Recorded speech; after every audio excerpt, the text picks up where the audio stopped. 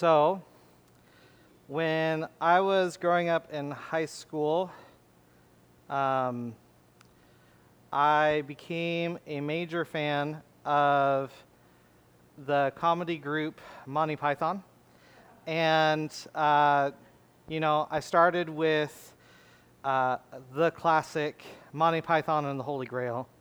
And then, because I wanted to know more about this crazy British group, I checked out, I think from Blockbuster, this one that's titled, "And Now for Something Completely Different," and that's like the catchphrase throughout the entire thing.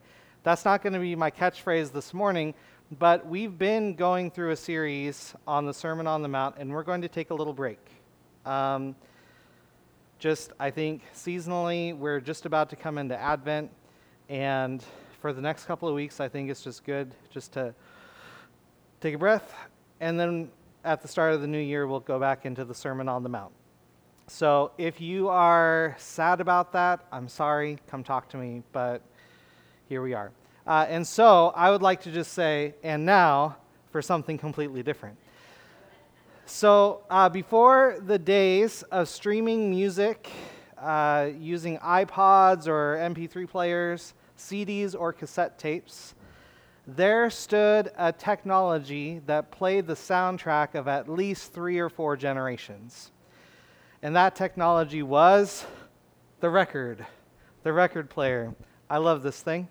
When Angie and I first got married, I didn't own a record player. And so I don't know what happened. I feel like I had one at one point, and then I got rid of it. But through college, needed another one, starting off fresh, new life. And so I bought a Crosley 5-in-1 machine. And so not only does it play CDs and tapes, and it even has an audio jack for the MP3 players. This was before the days when Bluetooth was everywhere. And it plays records, and I love jazz music.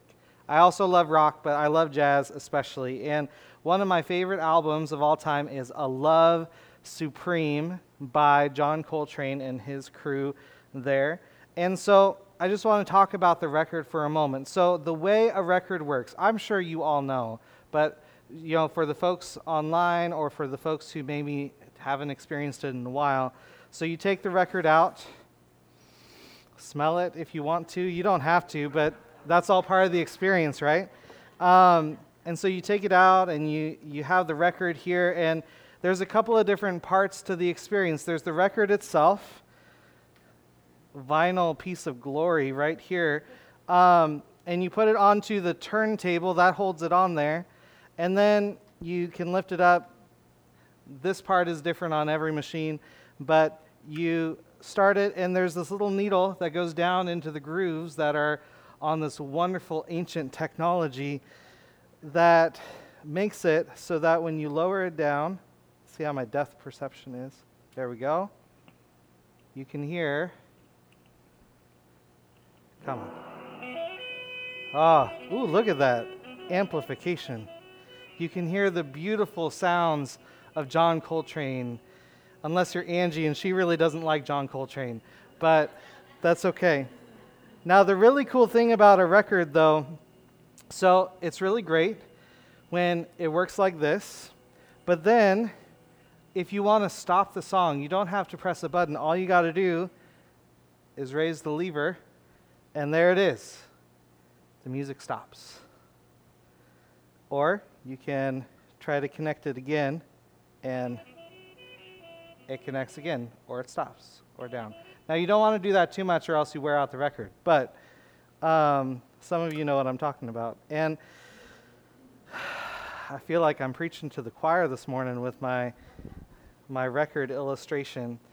So anyway, the really cool thing is that this is a really great picture of our connection with God.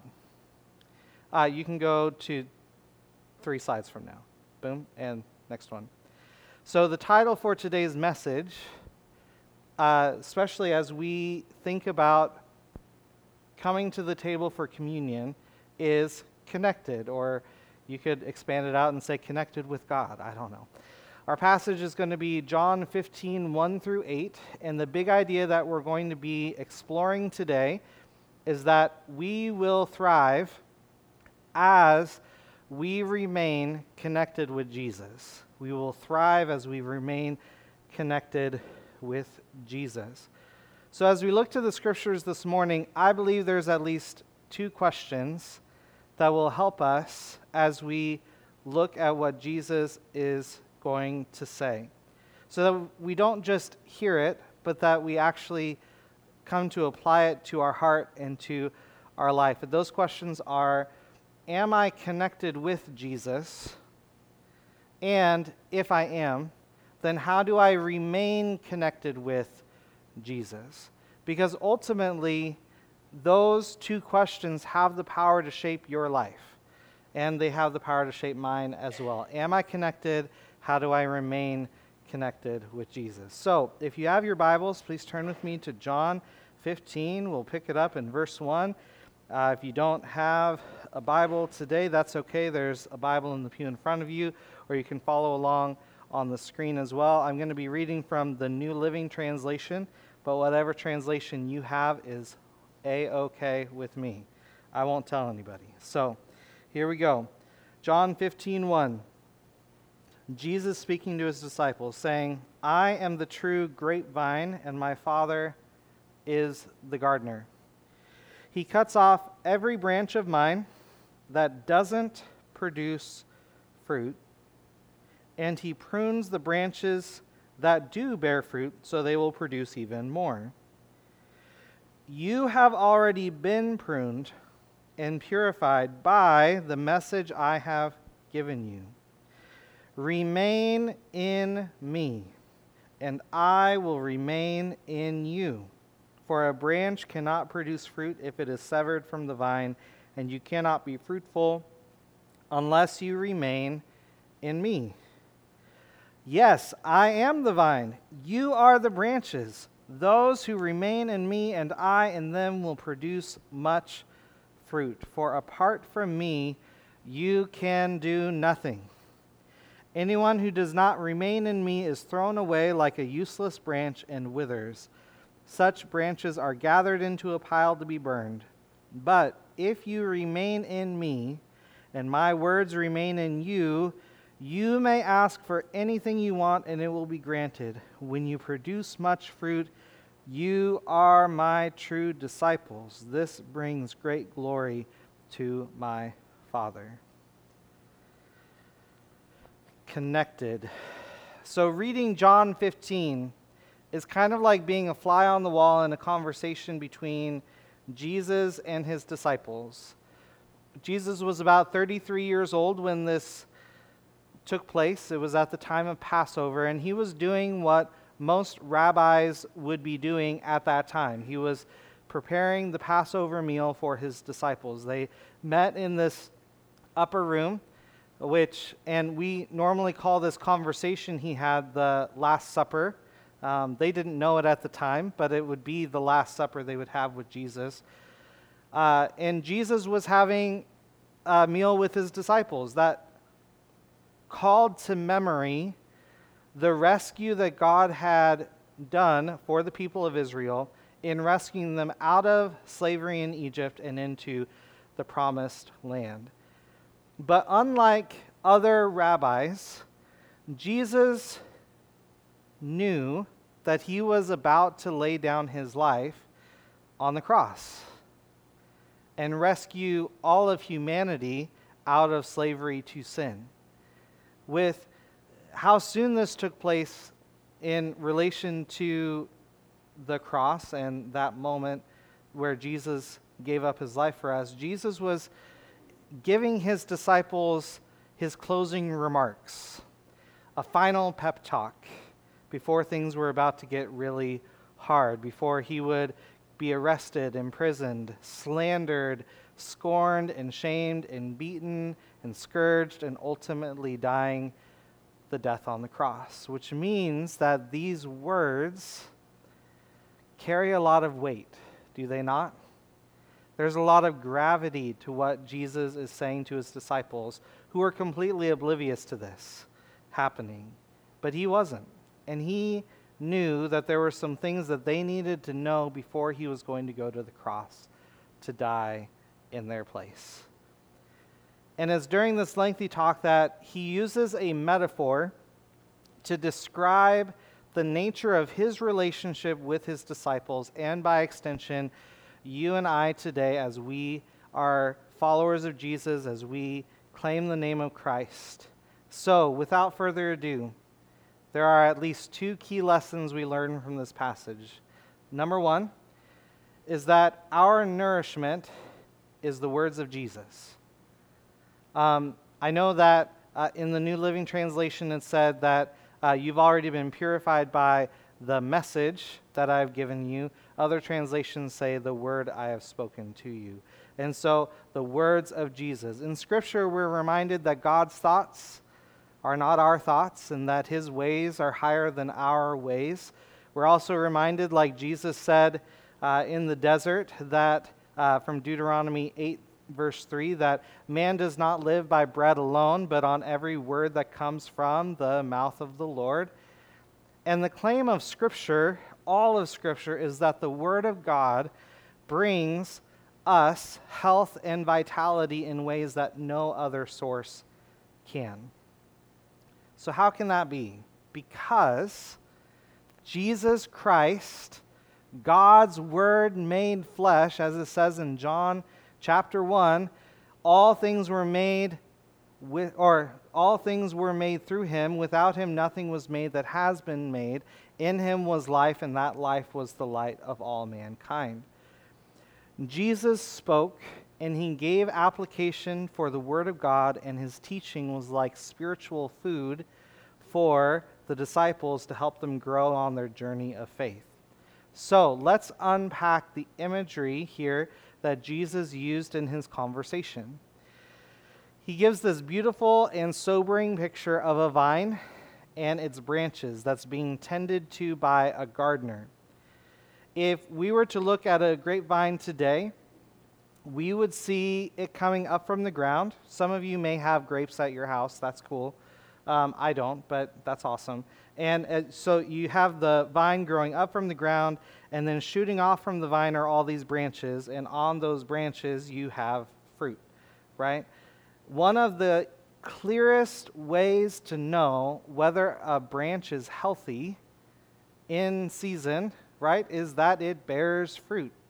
You see fruit on that branch, and inside that fruit you have seeds that hold the exact DNA makeup of the vine that makes it possible to reproduce that life and identity of the vine, right?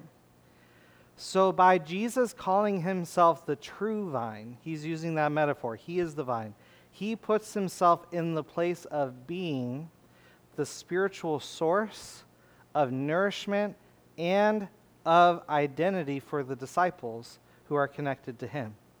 So going on, Jesus talks about God the Father as the gardener, tending to the vine and its branches, and just like a gardener is intimately involved in the development of a vineyard and with the vine and its branches, God is present and active in how his disciples grow spiritually.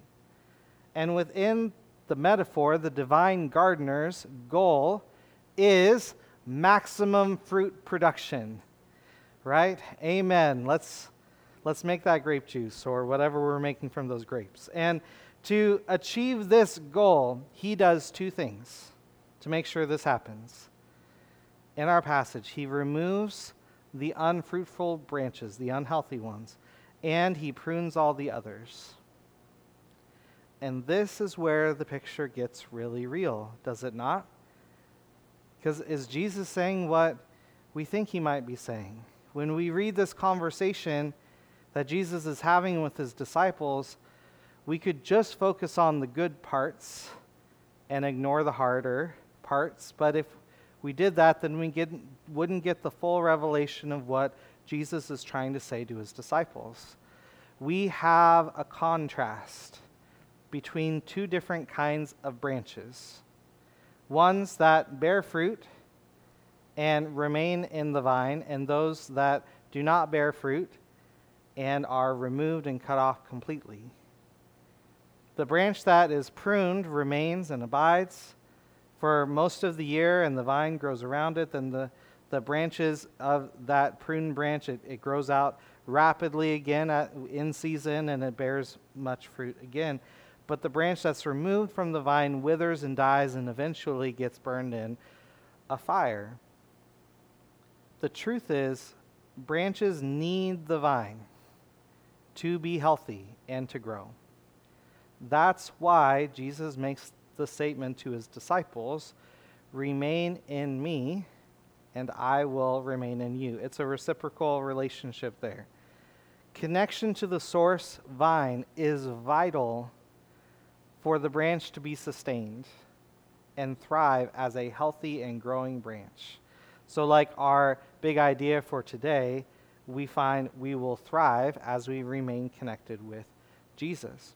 The second thing we learn from our passage is that the evidence is to look like Jesus. So spelled out, either in black and white in some Bibles and red and white in others, Jesus says that it's this way, it's this whole dynamic of pruning and cutting and tending and vine and branches, so that the disciples would bear much fruit. He's not trying to say basically that, well, if you are not bearing fruit, then there's nothing we can do for you. But he is saying that you need to be connected to the vine, or else you won't bear much fruit. And in that place of abiding with Jesus, what our lives produce reveals the identity, that DNA makeup, the identity of who we are in constant connection, relationship with. And our fruit becomes our testimony. Now, I'm not talking, just in case you're wondering, and we're not, just as a full disclaimer, I'm not talking about works that we do per se. Like, I do this good deed and it makes for good fruit or something. I think what Jesus is talking about is actually a core heart character thing. It's something that comes from being with him, that our actions are then transformed and shaped by the character that's inside of us. We'll get to that in just a moment. So, think about the record player for just a moment. If we were to look at the record player kind of like a metaphor, like Jesus just gave, we could say something like this, that God is a lot like the vinyl record with all that beautiful music on it, right? And we are a lot like the needle of the record player. The music that's shared between the record and the needle is kind of like our relationship with God. And the speakers that play the music is a lot like the witness and the testimony of our lives. When the needle stays connected in the grooves on the record, the music of that relationship between the needle and the record, it carries on until we get to the very end, and then we'd have to flip it over, right? But still, when it's connected, you hear the music, and it keeps going. But when the connection is lifted, like we demonstrated earlier, the music stops. The sound waves that are experienced from the speakers are the evidence of the music that's shared between the record and the needle. Just like with the vine and the fruitful branches. The fruit that's produced is evidence that a branch is still connected to the vine, that there's actual health and vitality in that branch. But like when the needle is lifted from the record, the music stops. So too, a branch, when it's separated from the vine, can no longer be able to produce fruit.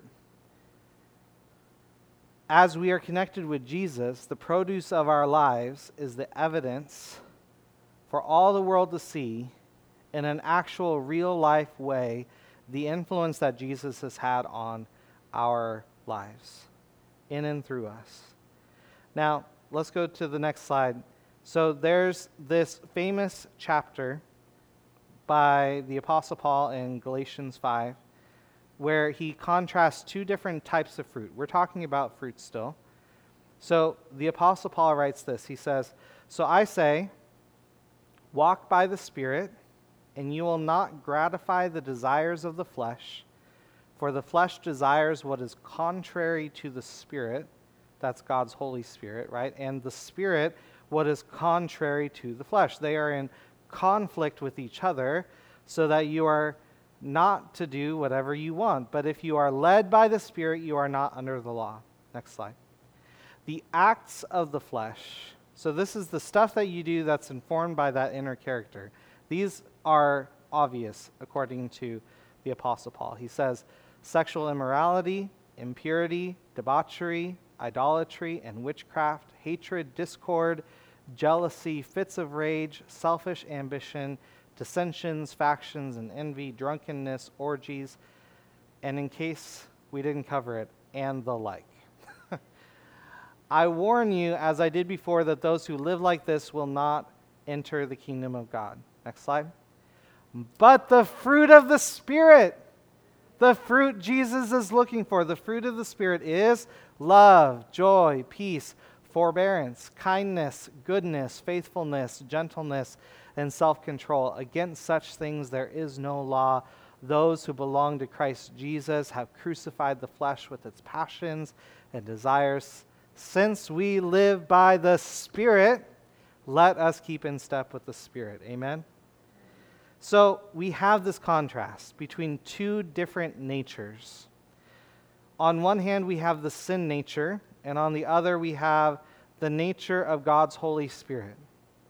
And the contrast is set up to show the difference between a life that's sourced from either sin and selfishness compared with a life that is sourced from the very nature of God, the third person of the Holy Spirit, third person of the Trinity, the Holy Spirit. So just like Jesus talks about in John 15, let's bring this together. One branch is connected to the vine, the source that brings full, rich nutrients, that makes it possible for the branch to really produce good fruit. And that brings glory and pleasure to the divine gardener, God the Father. Compared with the other branch that is one that's removed, that doesn't remain attached to the vine. It withers and dies, and it bears the evidence of malnutrition and failing health. Sometimes when you're gardening, I'm not much of a gardener, but I've been told in different moments that this is kind of how it goes, that sometimes you'll have a branch that kind of breaks off, maybe because of a windstorm or some outside influence. It breaks off and it's just kind of dangling right there. And that's partly why it's not bearing fruit, and it's kind of starting to wither up and die, and that's why the gardener would come up and cut that one off. Sometimes in our lives, there are things that happen that cause us to dangle a bit. Do they not? Now, the picture of the branch that doesn't bear fruit is that it's trying to source nutrition from within itself. And it's the picture that it's trying to bear fruit on its own strength, sourced within itself and not sourced and attached to the vine. And that bears the fruit of, ultimately, death. The disciples who were at the Last Supper with Jesus were real people who were connected with Jesus, and by extension were invited to be people we are invited to become people who are connected with Jesus, and we thrive as we remain connected with Jesus. If we continue to be sourced by the vine, nourished by his words, the evidence will be that we are like Jesus. But if we do not remain in Christ, if we walk away and we try to produce fruit on our own, eventually we will see the fruit of the sin nature, that self-centered nature that ultimately leads us to death.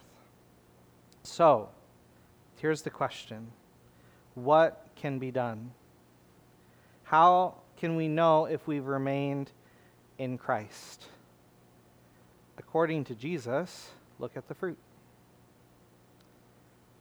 But what if our fruit is not so good?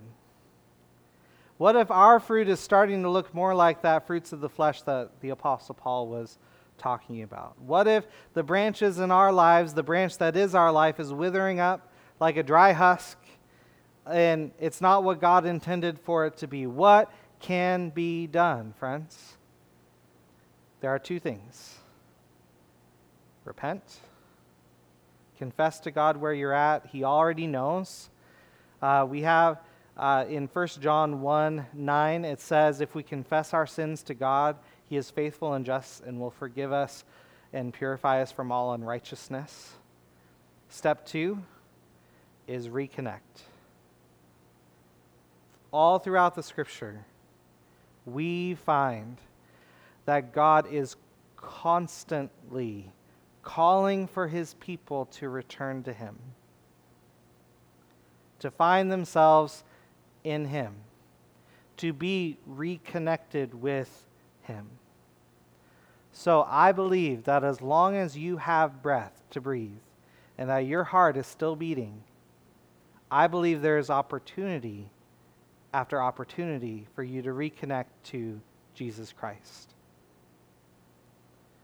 And in Jeremiah chapter 6, verse 16, it says, the Lord says, stand at the crossroads and look, ask for the ancient paths.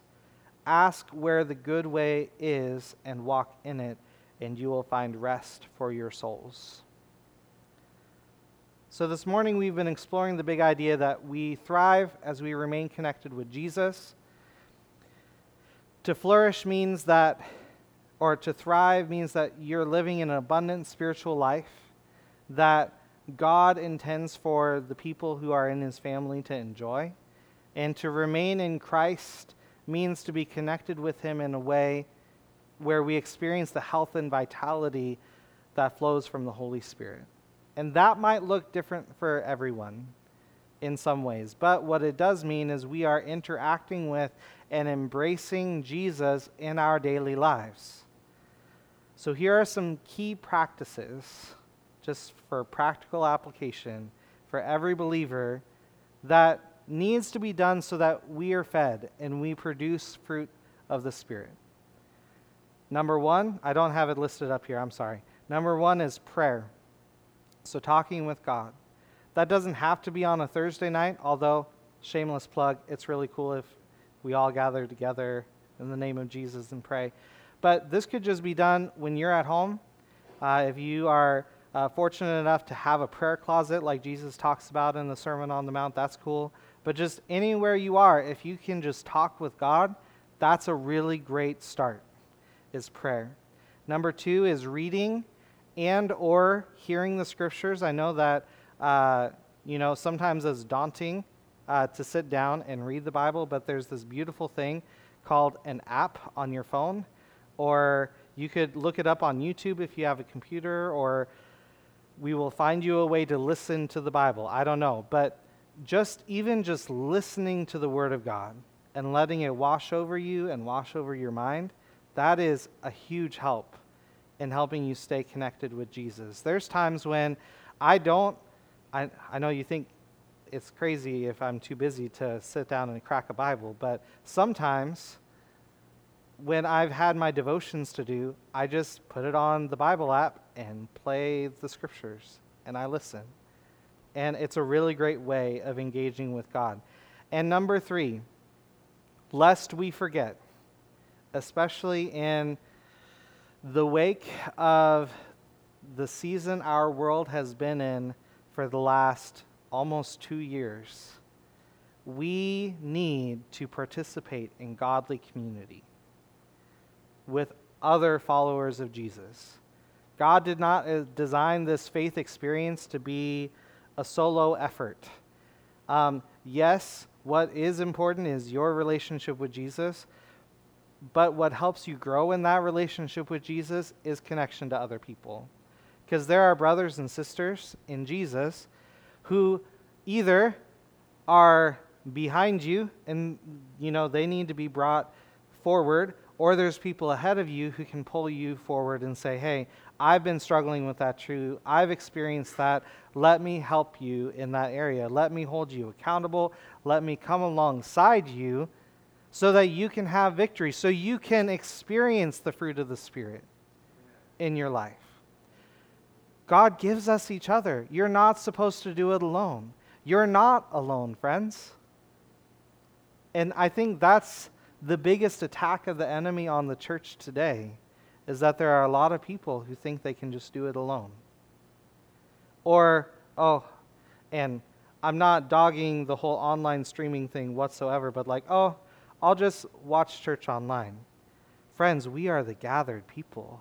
That's what makes us unique, is that we gather together in the name of Jesus, and we are together.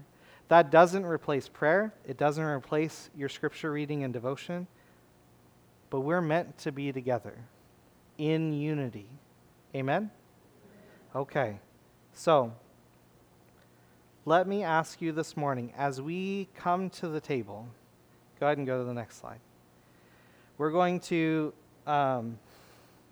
take communion together, and this will be our closing. But my question for you, as we come to Jesus and we remember all that he did for us. Number one, if you're new here, I practice what's called open communion. So this is just a practical thing. If you are not a member of our church, you are still welcome to take communion with us. As long as you have a relationship with the Lord Jesus Christ, I encourage you to please take the elements with us. Because just as God is present with us when two or more are gathered together, God is present with us as we take and remember his sacrifice for us.